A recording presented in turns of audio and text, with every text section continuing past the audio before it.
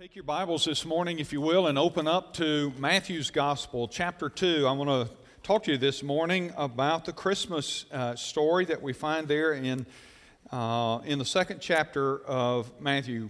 If you've got your Bibles open, follow along with me, beginning in verse 1 there. The Scripture says, "Now after Jesus was born in Bethlehem of Judea, in the days of Herod the king, behold, wise men from the east came to Jerusalem, saying, Where is he who has been born King of the Jews? For we saw his star when it rose and have come to worship him. When Herod the king heard this, he was troubled, and all Jerusalem with him, and assembling all the chief priests and scribes of the people, he inquired of them where the Christ was to be born. And they told him, In Bethlehem of Judea, for so it is written by the prophet, And you, O Bethlehem, in the land of Judah, are by no means least among the rulers of Judah, for from you shall come a ruler who will shepherd my people Israel. Then Herod summoned the wise men secretly, and he ascertained from them what time the star had appeared. And he sent them to Bethlehem, saying, Go and search diligently for the child, and when you have found him, bring me word that I too may come and worship him. After listening to the king, they went on their way. And behold, the star that they had seen when it rose went before them until it came to rest over the place where the child was. And when they saw the star, they rejoiced exceedingly with great joy. And going into the house, they saw the child with Mary, his mother, and they fell down and worshipped him. And then opening their treasures, they offered him gifts, gold and frankincense and myrrh. And being warned in a dream not to return to Herod, they departed to their own country by another way." Now, Father, we thank you for the message of Christmas. And Father, we know that the message of Christmas is still relevant to our lives today. Would you take your word this morning and with your Holy Spirit, would you challenge our hearts and minds? Would you convict us, Lord? Cause any that do not know you to come to understand who you are. Teach us, Father, from your word. Give us principles to live and to walk with you. And Father, cause us to be different when we leave than we were when we came in. All for our good and for your glory. And now, Lord, I pray that the words of my mouth and the meditations of my heart would be acceptable in your sight. O Lord, my God, my rock and my redeemer. And it's in Jesus' name we make our prayer. Amen. According to the Pew Research Center, just a few years back, about 9 in 10 Americans, that's 92%, and almost all Christians, 96%, say that they celebrate Christmas. Surprisingly, a big majority, 81% of non-Christians in the U.S. also celebrate Christmas. And that includes 87% of the people who have no Christian religious faith. It includes Asian American Buddhists and Hindus. Among Americans overall, the study told us that about half, that is 51%, say they celebrate Christmas as mainly a religious holiday, while roughly a third, 32%, say that to them it's just simply a cultural holiday and that nothing more. Americans, by and large, believe that the elements of the Christmas story, the study showed, reflect actual historical events. More than 7 in 10 people say that Jesus was indeed born of a virgin, and 81% of the people in the survey said they believe he was laid in a manger. But listen to this, 75% say that they believe the wise men were actually guided by a star to the place of Jesus' birth and then brought him gifts of gold and frankincense and myrrh. And it's that part of the story that I want to focus on this morning as we talk about and think about Christmas and the birth of the Savior. And as the statistics reveal, most people, whether they're Christian or not, are familiar with the story of the wise men's journey to Christ. And most believe that that that story is true. Now, we believe it's true because it's from the Word of God, but most people out there, Christian or non-Christian, believe that that story, this story that we just read, is true, and that it is important to understand it. It is a story full of lessons, and it's a story that we can still identify with and connect with today. And so I want to show you some things today, 4 things in particular about the journey of these wise men that I believe will help you and help me experience the real significance of Christ and Christmas in our lives. So let me give you these 4 things. The first thing that I want you to get from our passage is that these wise men followed a supernatural star and it led them to the king. We see that reflected in verse 2. We see it again mentioned in verse 9 and then even again in verse 10. And at first they come to Jerusalem. They've traveled from a long distance. They come to Jerusalem and this is their first thing. Where is the king? Because we have seen his star. Now, there's a lot that we don't know about this star. In fact, there are some who tell us that it wasn't actually a star because at that point in time in the astrological clock, there was a comet that was moving across space. And so there are some who say it was just a comet. There are some who say it was like an asteroid and it was big and it lit up a place in the sky. There are others who say it was in fact a star. The fact is it doesn't matter about its origin. It was supernatural because of when it appeared. And by the way, if God is the creator, He is in charge of the natural as well as the supernatural. So if it is a comet, who cares? God put it there, right? And He put it there to use it to bring these wise men to Jesus. And so they followed this star, supernatural star, a miraculous star, because it appeared at the very time of Jesus' birth. Okay, so if it's a comet, it still appeared at the exact time of Jesus' birth. It's a miracle because it appeared to Gentile wise men in another country. Think about that. These wise men, probably from Persia, they see this thing and they know it's something special. And then it guided them to Jerusalem, where we see worship Jesus. We'll talk about that. And it appeared at that very moment in history where they recognized that there was a new king, and they recognized what kind of king he was. Now, these wise men, you ought to know, were not kings themselves. They were not kings. Now, they were noblemen, most likely, from their country. Maybe even priest, but they combined, some nobility also with astronomical abilities. Some believe they were like astronomers. Whatever the case may be, they played in their country a pretty significant role. They were political and religious and had prominence in their land. And here's an interesting thing, I think, to note, and that is that it was generally accepted during this time that many people would see signs in the skies, like maybe a comet or a shooting star. And do you know what these people did? Anytime they saw something like that, which would included this genre of these wise men or noblemen, when they saw something, they had come to believe that it represented the eventual demise of some kind of royalty. In other words, that if they saw a comet, let's say, or they saw a shooting star, that they had come to believe that means there's going to be a ruler who's going to crash or going to fall. And so they had come to believe that. In fact, they believed it so strongly that in Rome, it was not uncommon for one of the emperors in Rome to banish any astronomers who said, oh, there was a comet or a shooting star, and that means somebody's going to fall. So the Roman emperors, what they do? They'd banish anybody that made those kind of predictions.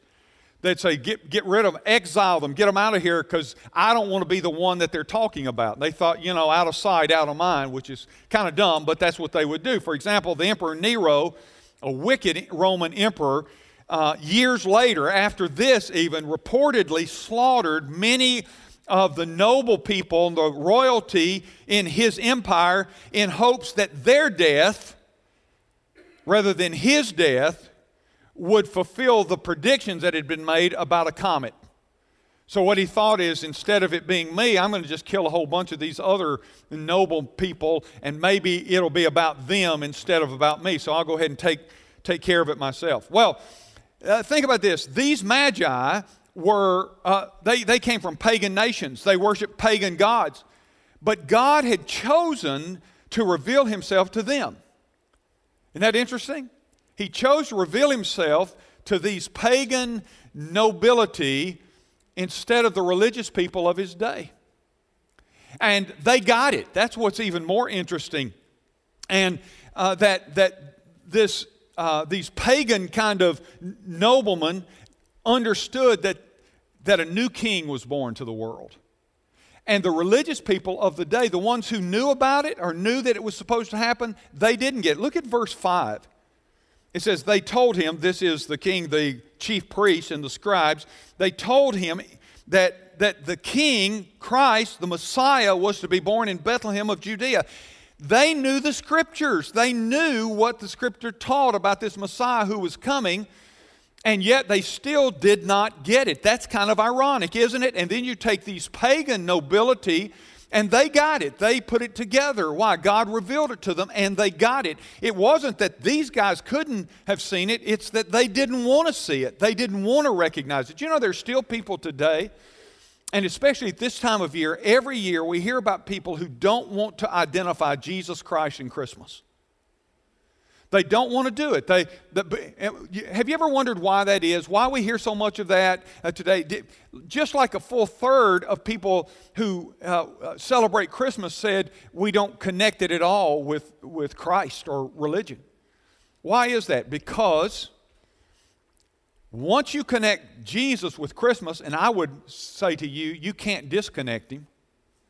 You can go back from the beginning of Christmas celebrations. And guess what? It always gets back to Jesus. You can't separate them. But our culture wants to separate the two, as if Christmas has just always kind of existed apart from Christ. Now, why does our culture like to do that? And why did these religious people of the day not want Jesus to be the Messiah? Because, here's why. It's still true today. If you recognize that Jesus and Christmas are identified together, it means you have to take serious who Jesus was when he came into the world.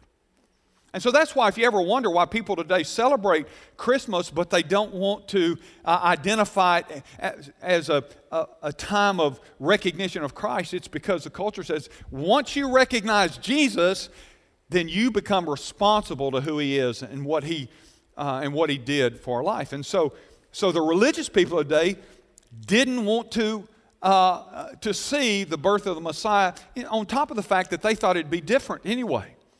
And but these wise men, there's an interesting statement they make in verse 2. Look at this. He says, "For we saw," circle this word, "his star." You know, sometimes when we talk about this story, we go, well, they saw the star in the sky. But did you notice how Matthew records how they said, we saw his star, meaning this was unique. This star was special. And it's his star. It represented where he was, and it represented who they were. They knew that the star they saw was unlike any that they had seen before. And if, in fact, they were of the astronomy type, they would recognize what the lights in the sky were all about.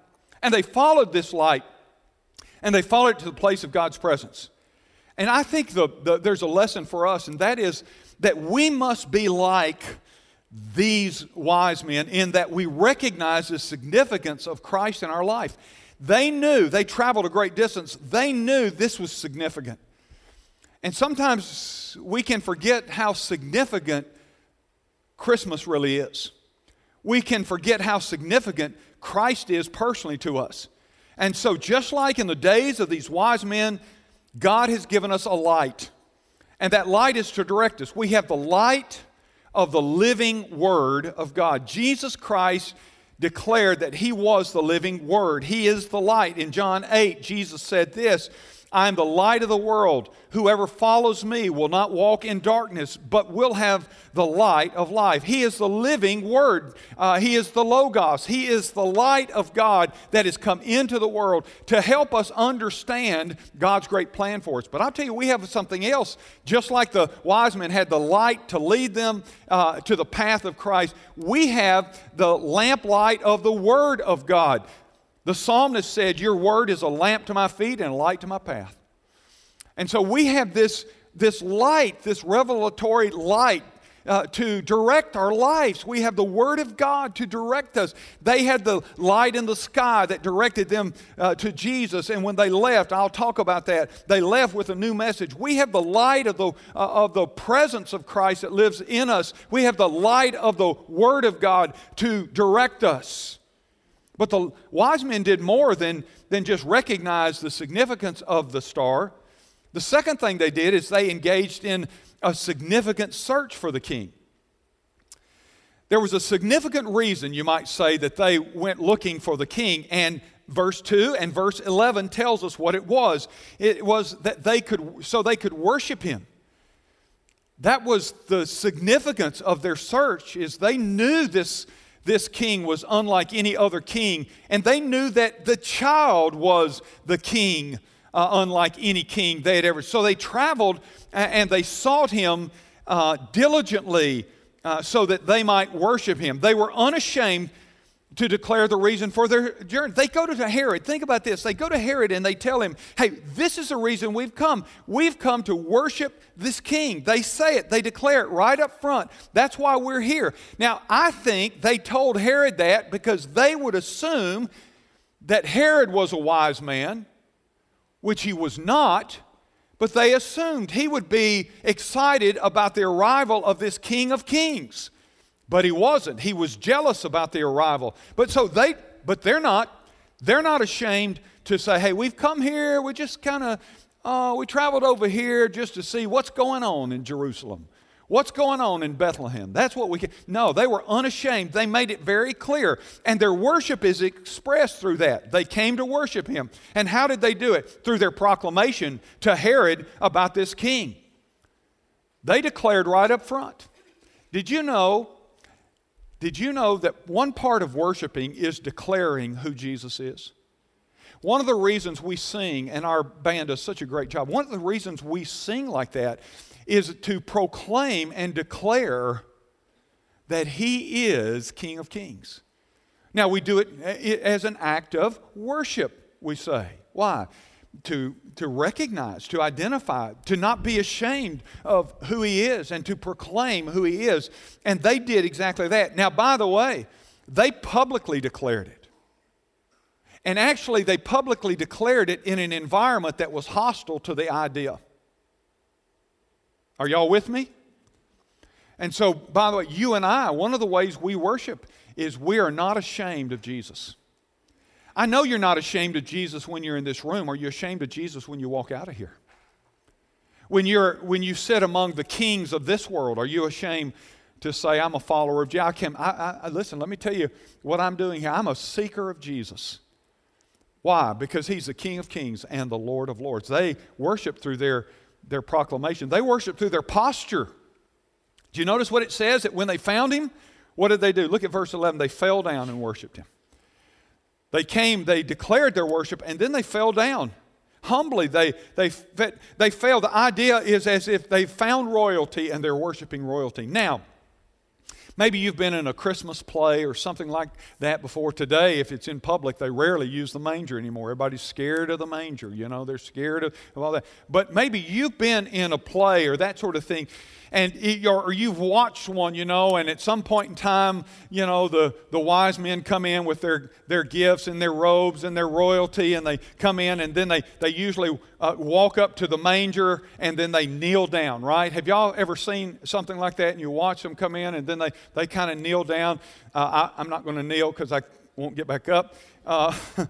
But we've all seen that. Now let me tell you something. That's not what happened. I like that because it represents the idea, but it's not what happens. You know what, in the Greek, you know what this means? It doesn't mean they kneel down, Bradley. it means prostrate. They came into the presence of this little baby, and they laid themselves out before him.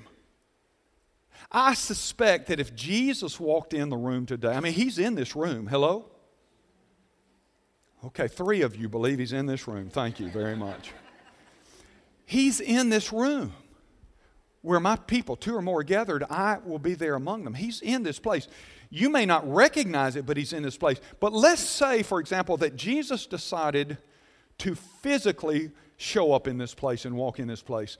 Do you know what your first instinct may think? Well, if he did, I'd be on my feet, man. I'd be clapping and praising God. I want to tell you something. You wouldn't be on your feet. You'd be on your face. That's the impact of the presence of God. And we see that throughout the Scripture, that when God shows up in a place, people don't stand up, they fall down. They fall before him. And you know what I love about these? They worshiped him. They fell down before him. These are royal guys. These are noble guys. They didn't fall down to anybody. And yet when they come, a baby, and they go prostrate before him. Wow. Isn't that incredible? And I'll tell you something, it is a reminder to us to understand the importance of us humbling ourselves and sometimes laying out before him. Have you ever done that? Look, have you ever done that? Have you ever just laid yourself out before him as an act of humility? And just said, God, I recognize who you are, and I recognize who I am. Their posture was an act of worship in the presence of the king. But let me tell you, it was also their presence. Their presence were given to honor the new king. Did you get that? Their proclamation, their posture, and the presence that they gave to this little king, gold, frankincense, and myrrh. They were gifts that were befitting a king. And I don't have time to talk about all those gifts, but all of them had symbolic significance. But let me ask you something this morning. Are you trying to get through Christmas this year? Or are you trying to get to Christmas this year? You know, a lot of people, they get excited about the Christmas season. Here it comes, here it comes. And then when they get in the Christmas season, you hear people going, man, I just want to kind of get through this thing. Kind of get on the backside of it. I'm glad when it's here, I'm glad when it's gone, that kind of thing. I want to tell you something. The truth is, instead of trying to get through Christmas, we ought to try to get to Christmas, to the real Christmas. That's what they were doing. They were trying to get to where Jesus was, get to where the King was. And let me tell you, the way you get to Christmas is by worship.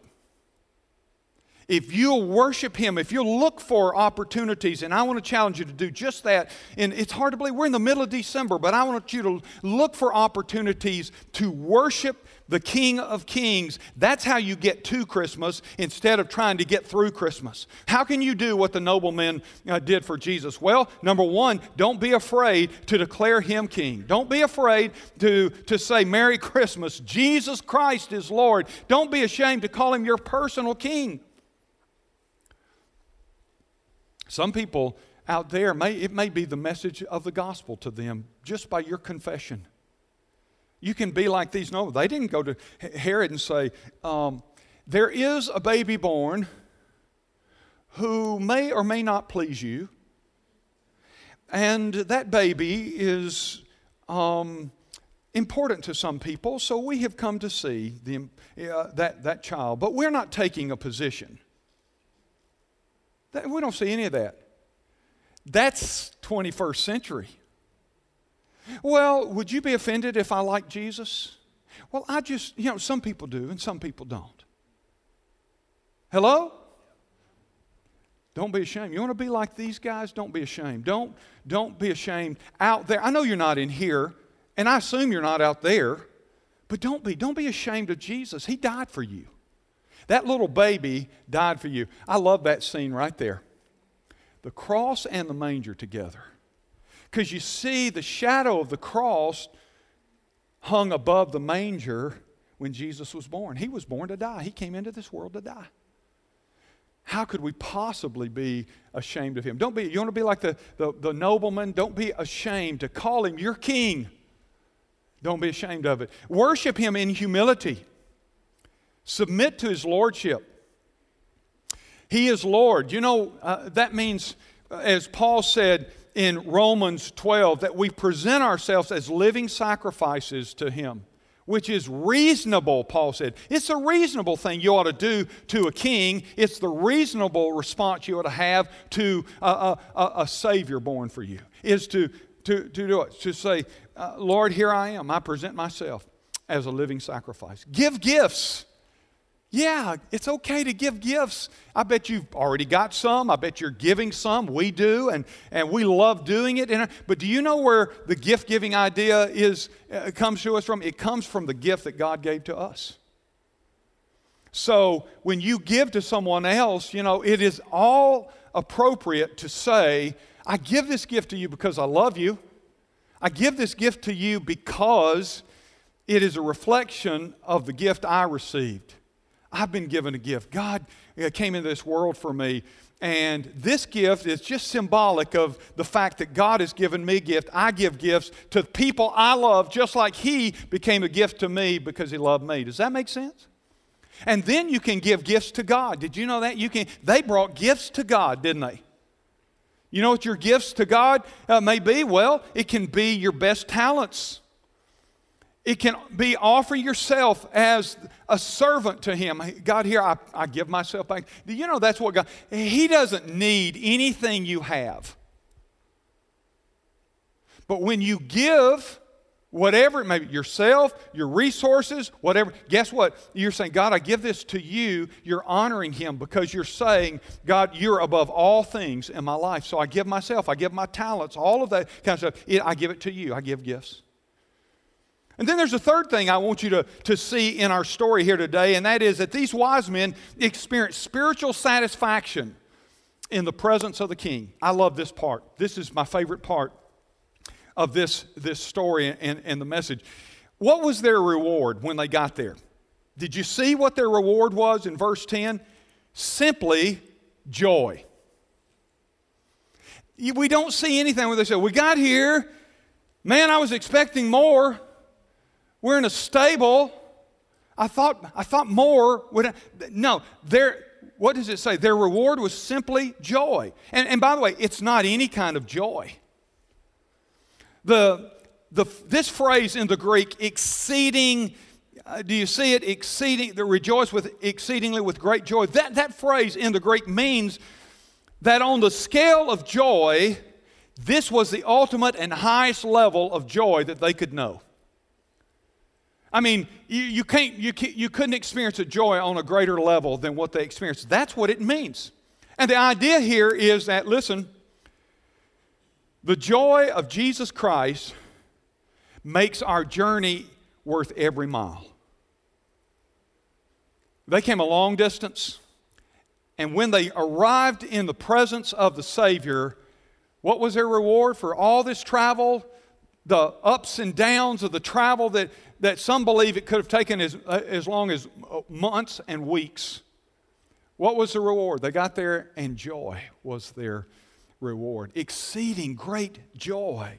It was worth every inch of their travel. And I want to tell you this morning, if you'll seek Jesus and the joy that comes in Him, it'll make the ups and downs of your life worth every inch. It'll enable you to take the trip and say, it was worth it. It was worth it. Now, by the way, we see that after they got to the presence of Jesus.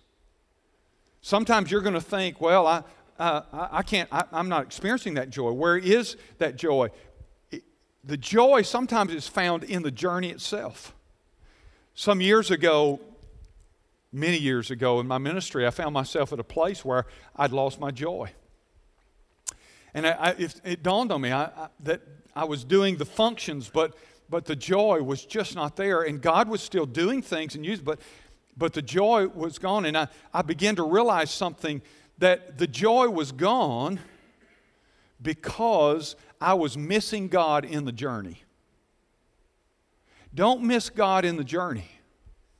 You see, they were following God in the journey. The star was from God to lead them. They were following God in the journey. Don't miss the joy in the journey. We have destination disease sometimes. We so focus on where we're going that we miss out on what God's doing right now. And if you miss out on what He's doing right now, you're going to struggle with having joy in what's going on. Let me tell you something. Walking in the presence, and we have the Spirit of God to go with us. And walking in the presence of Jesus and living in the presence is the ultimate expression of joy. Do you know the psalmist wrote in Psalm 16, verse 11, says, "In your presence is fullness of joy." Now there are some of you here today and you've lost your joy. And you're going through the right motions, but you've lost your joy. And I'm going to tell you something. Keep doing the right stuff. Don't say, well, I don't have any joy. I'm not going to do the right. Keep doing the right stuff, okay? But seek anew the presence of God. I'm going to get back in His presence. I'm not just going to do the right stuff. I'm going to get in the presence of God. And guess what? You'll have new motivation to live for Him. In the presence of Jesus, the psalmist says, there is fullness of joy. In your presence, there's fullness of joy. So how's the joy factor in your life? Some of you need an infusion of joy. I don't mean happiness. There's too much confusion today on this idea of being happy and being full of joy. And they are not the same thing. That's why the Apostle Paul could write from a prison cell, "Rejoice in the Lord," and again I say rejoice. He could write and say, "The joy of the Lord is my strength." He wasn't in ideal circumstances. He was in horrible circumstances. But his joy was not derived from his circumstances. And that's why he could talk about a peace that passes all understanding. That's why he could say, the joy in the presence of the Lord, that's my strength. In spite of my circumstances. Happiness is always circumstantial. And it's always dependent on how our circumstances are. And there are a lot of folks, Christians, that have lost their joy because they've substituted the quest for happiness with the pursuit of Jesus and His joy. And the fact is, if you've lost the joy of the Lord in your life, it may be because you're not living in His presence, but you're just kind of popping in and out in your personal life of the presence of God. You say this, yeah, but you don't know what's going on in my life. My life is so hard. My life is so tough. And it's just not easy to find joy in my situation. I get that. Because if you haven't been there, you will be there. But it may be part of your problem. That is, you're trying to find joy maybe in your kids. Maybe in your spouse. Maybe in your job. Maybe in being liked and accepted. The only place you can find this kind of joy otherwise is in your grandkids. Now, I didn't put those in there because you can find joy in them. But no, seriously, do you understand what I'm saying? If you're searching for joy in the wrong things, good things, but joy comes from being in the presence of Jesus. And that's why it's not like happiness, because it doesn't depend on your situation. The exceeding joy that they found can only be found for any of us by living our lives in the presence of Christ. And that's not circumstantial. We don't have to come and go in terms of our walk with Christ. About 8 years ago, I was in Cuba for 10 days. I had the privilege, and that's what it was. It was a privilege of ministering to over 300 pastors and their wives. And the Lord taught me so much from being there. I don't know if He taught them anything from my preaching, but He sure taught me something from preaching to them. And one of it was to understand how much joy they had in their life. And you have to understand that's against an unusual backdrop. Many of them that were a part of this meeting that I was talking to, many of them had been in prison for years for following Christ. Some of them showed me scars that they had where they had been beaten because of Christ. And yet, if you looked on their face, they were so full of joy. And most of them lived on less than $5 a month. And so how this joy? How could they have this kind of joy? You know why? Because their joy wasn't about their circumstances. And when you talk to them, they were full of joy. They weren't full of bitterness because of what they'd been through. You know, you would think, gosh, if I'd been through what they've been, I'd probably be angry.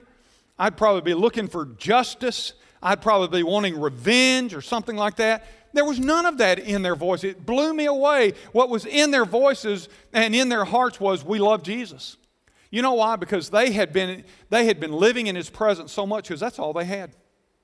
They had come to depend on Him, and they'd come to know Him in such a personal and intimate way that they had fallen in love with Him, and they were in His presence, living in His presence. They had that joy unspeakable as they sought God with all their heart and all their soul and all their mind and all their strength. Why were they that way? It is because they had nothing but Christ. They lived dependent on Christ. They had learned the secret. They had learned the secret of joy, and that's why they could be so joy-filled in those circumstances, is because His presence is all you need for joy. It reminded me of 1 Peter chapter 1 and verse 8, where Peter writes and says, though you have not seen Him, you love Him. Hadn't seen Him, but you love Him. Though you do not now see Him, you believe in Him. And because you believe in Him, Peter writes, and rejoice with joy that is inexpressible and filled with glory. Isn't that great?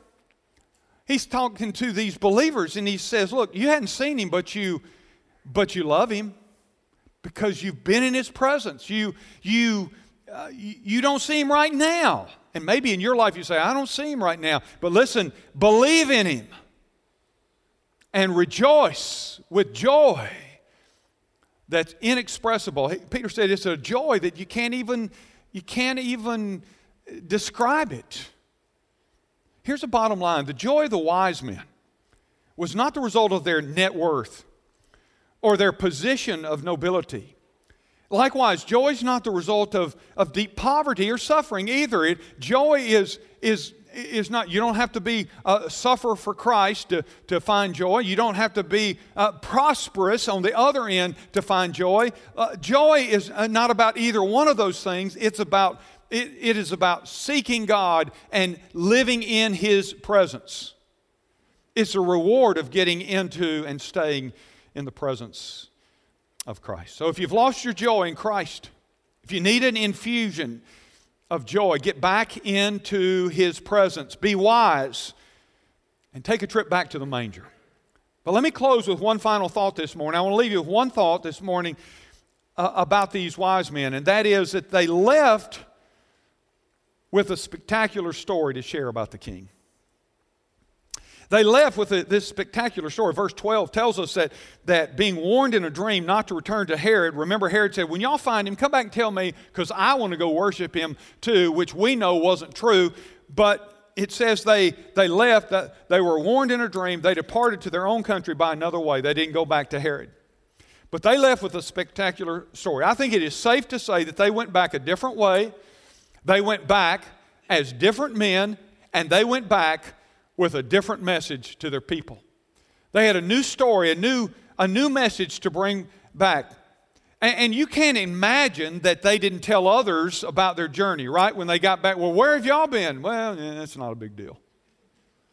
You can't imagine that they didn't talk about their discovery. And in particular, we have seen the King of Kings.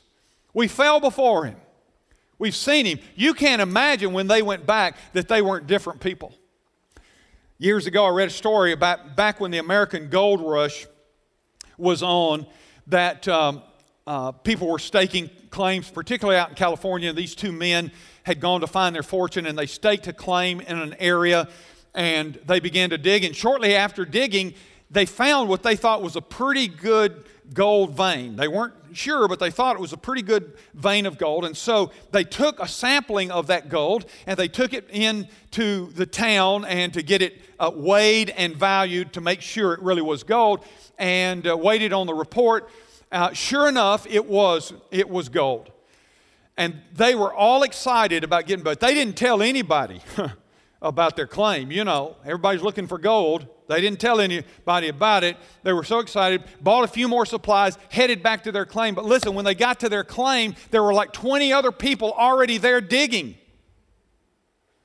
And they asked them, said, why are you guys here? They said, there's gold here. And they said, yeah, but how did you know that? It was an obscure area. They said, oh, we saw you guys, and we saw the joy on your faces, so we knew that you had found gold. Listen, people, you might say these wise men were the first missionaries.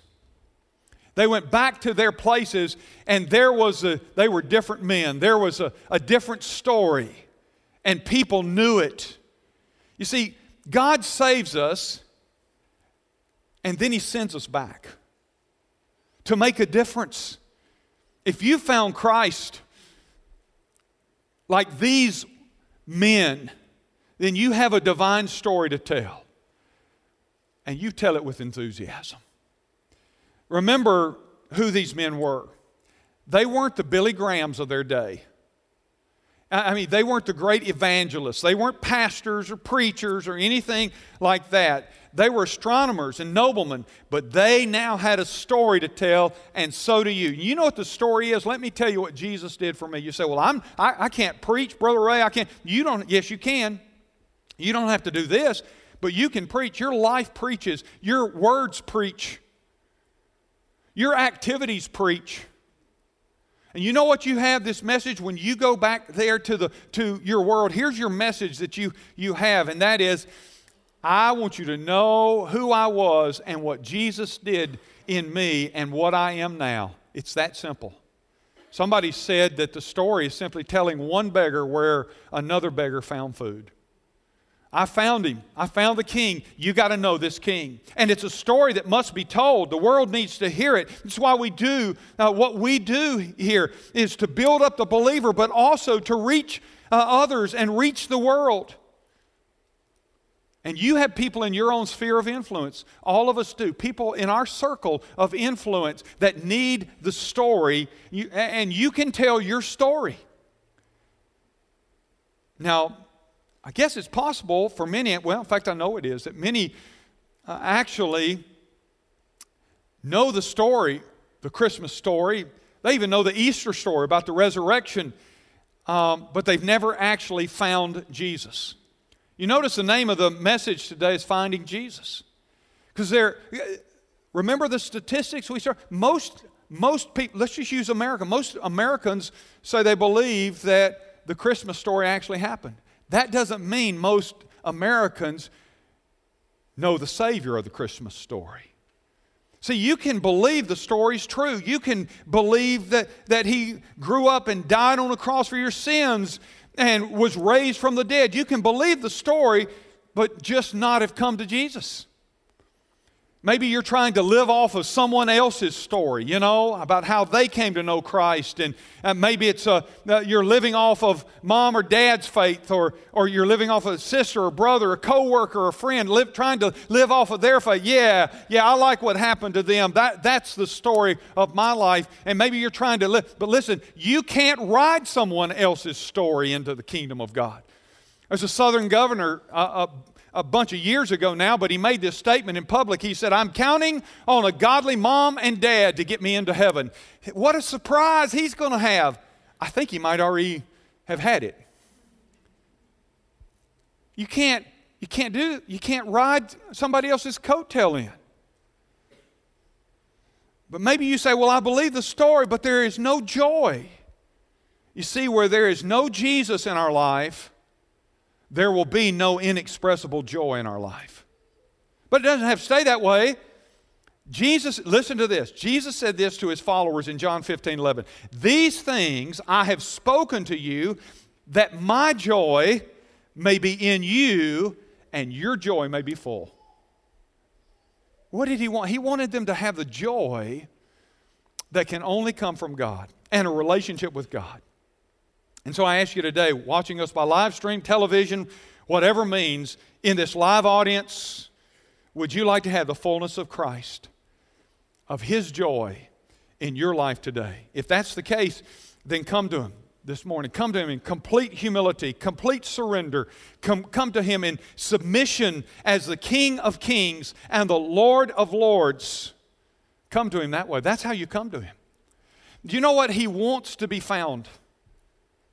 You can believe the story, remember, and not have a relationship, but did you know He wants to be found? Do you know what the prophet said in Jeremiah 29? If you seek me with all your heart, you will find me. I will be found by you. This isn't a cosmic hide-and-seek game where Jesus is trying to say, I'm trying to be so obscure that you can't find me. No, just the opposite. God is not willing that any should perish, Peter writes, but that all should come to repentance and be saved. That's what the Scripture says. He's not hiding from you. He wants to be found. Our grandson, our oldest grandson, Bodie, our 3-year-old, they were here at Thanksgiving and spent several days with us. And one of the things he is starting to do is play hide and seek.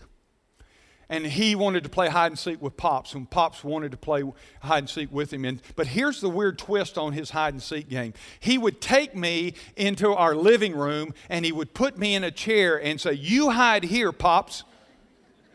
And then he would leave the room, and then he would make a lap around the house inside, and then he would come in and he would start running and yelling and screaming like he had discovered me and leap into my arms. And I bet we did this for 45 minutes. No, Pops, you stay here. He would go out, and here he come. And each time he'd come running in, and he'd do that. And he threw his arms around me, and then he said this. He said, Pops, I love you so much. Now, by the way, he's 3. If he really knew how to leverage that, he would have said, Pops, I love you so much. Could I have a...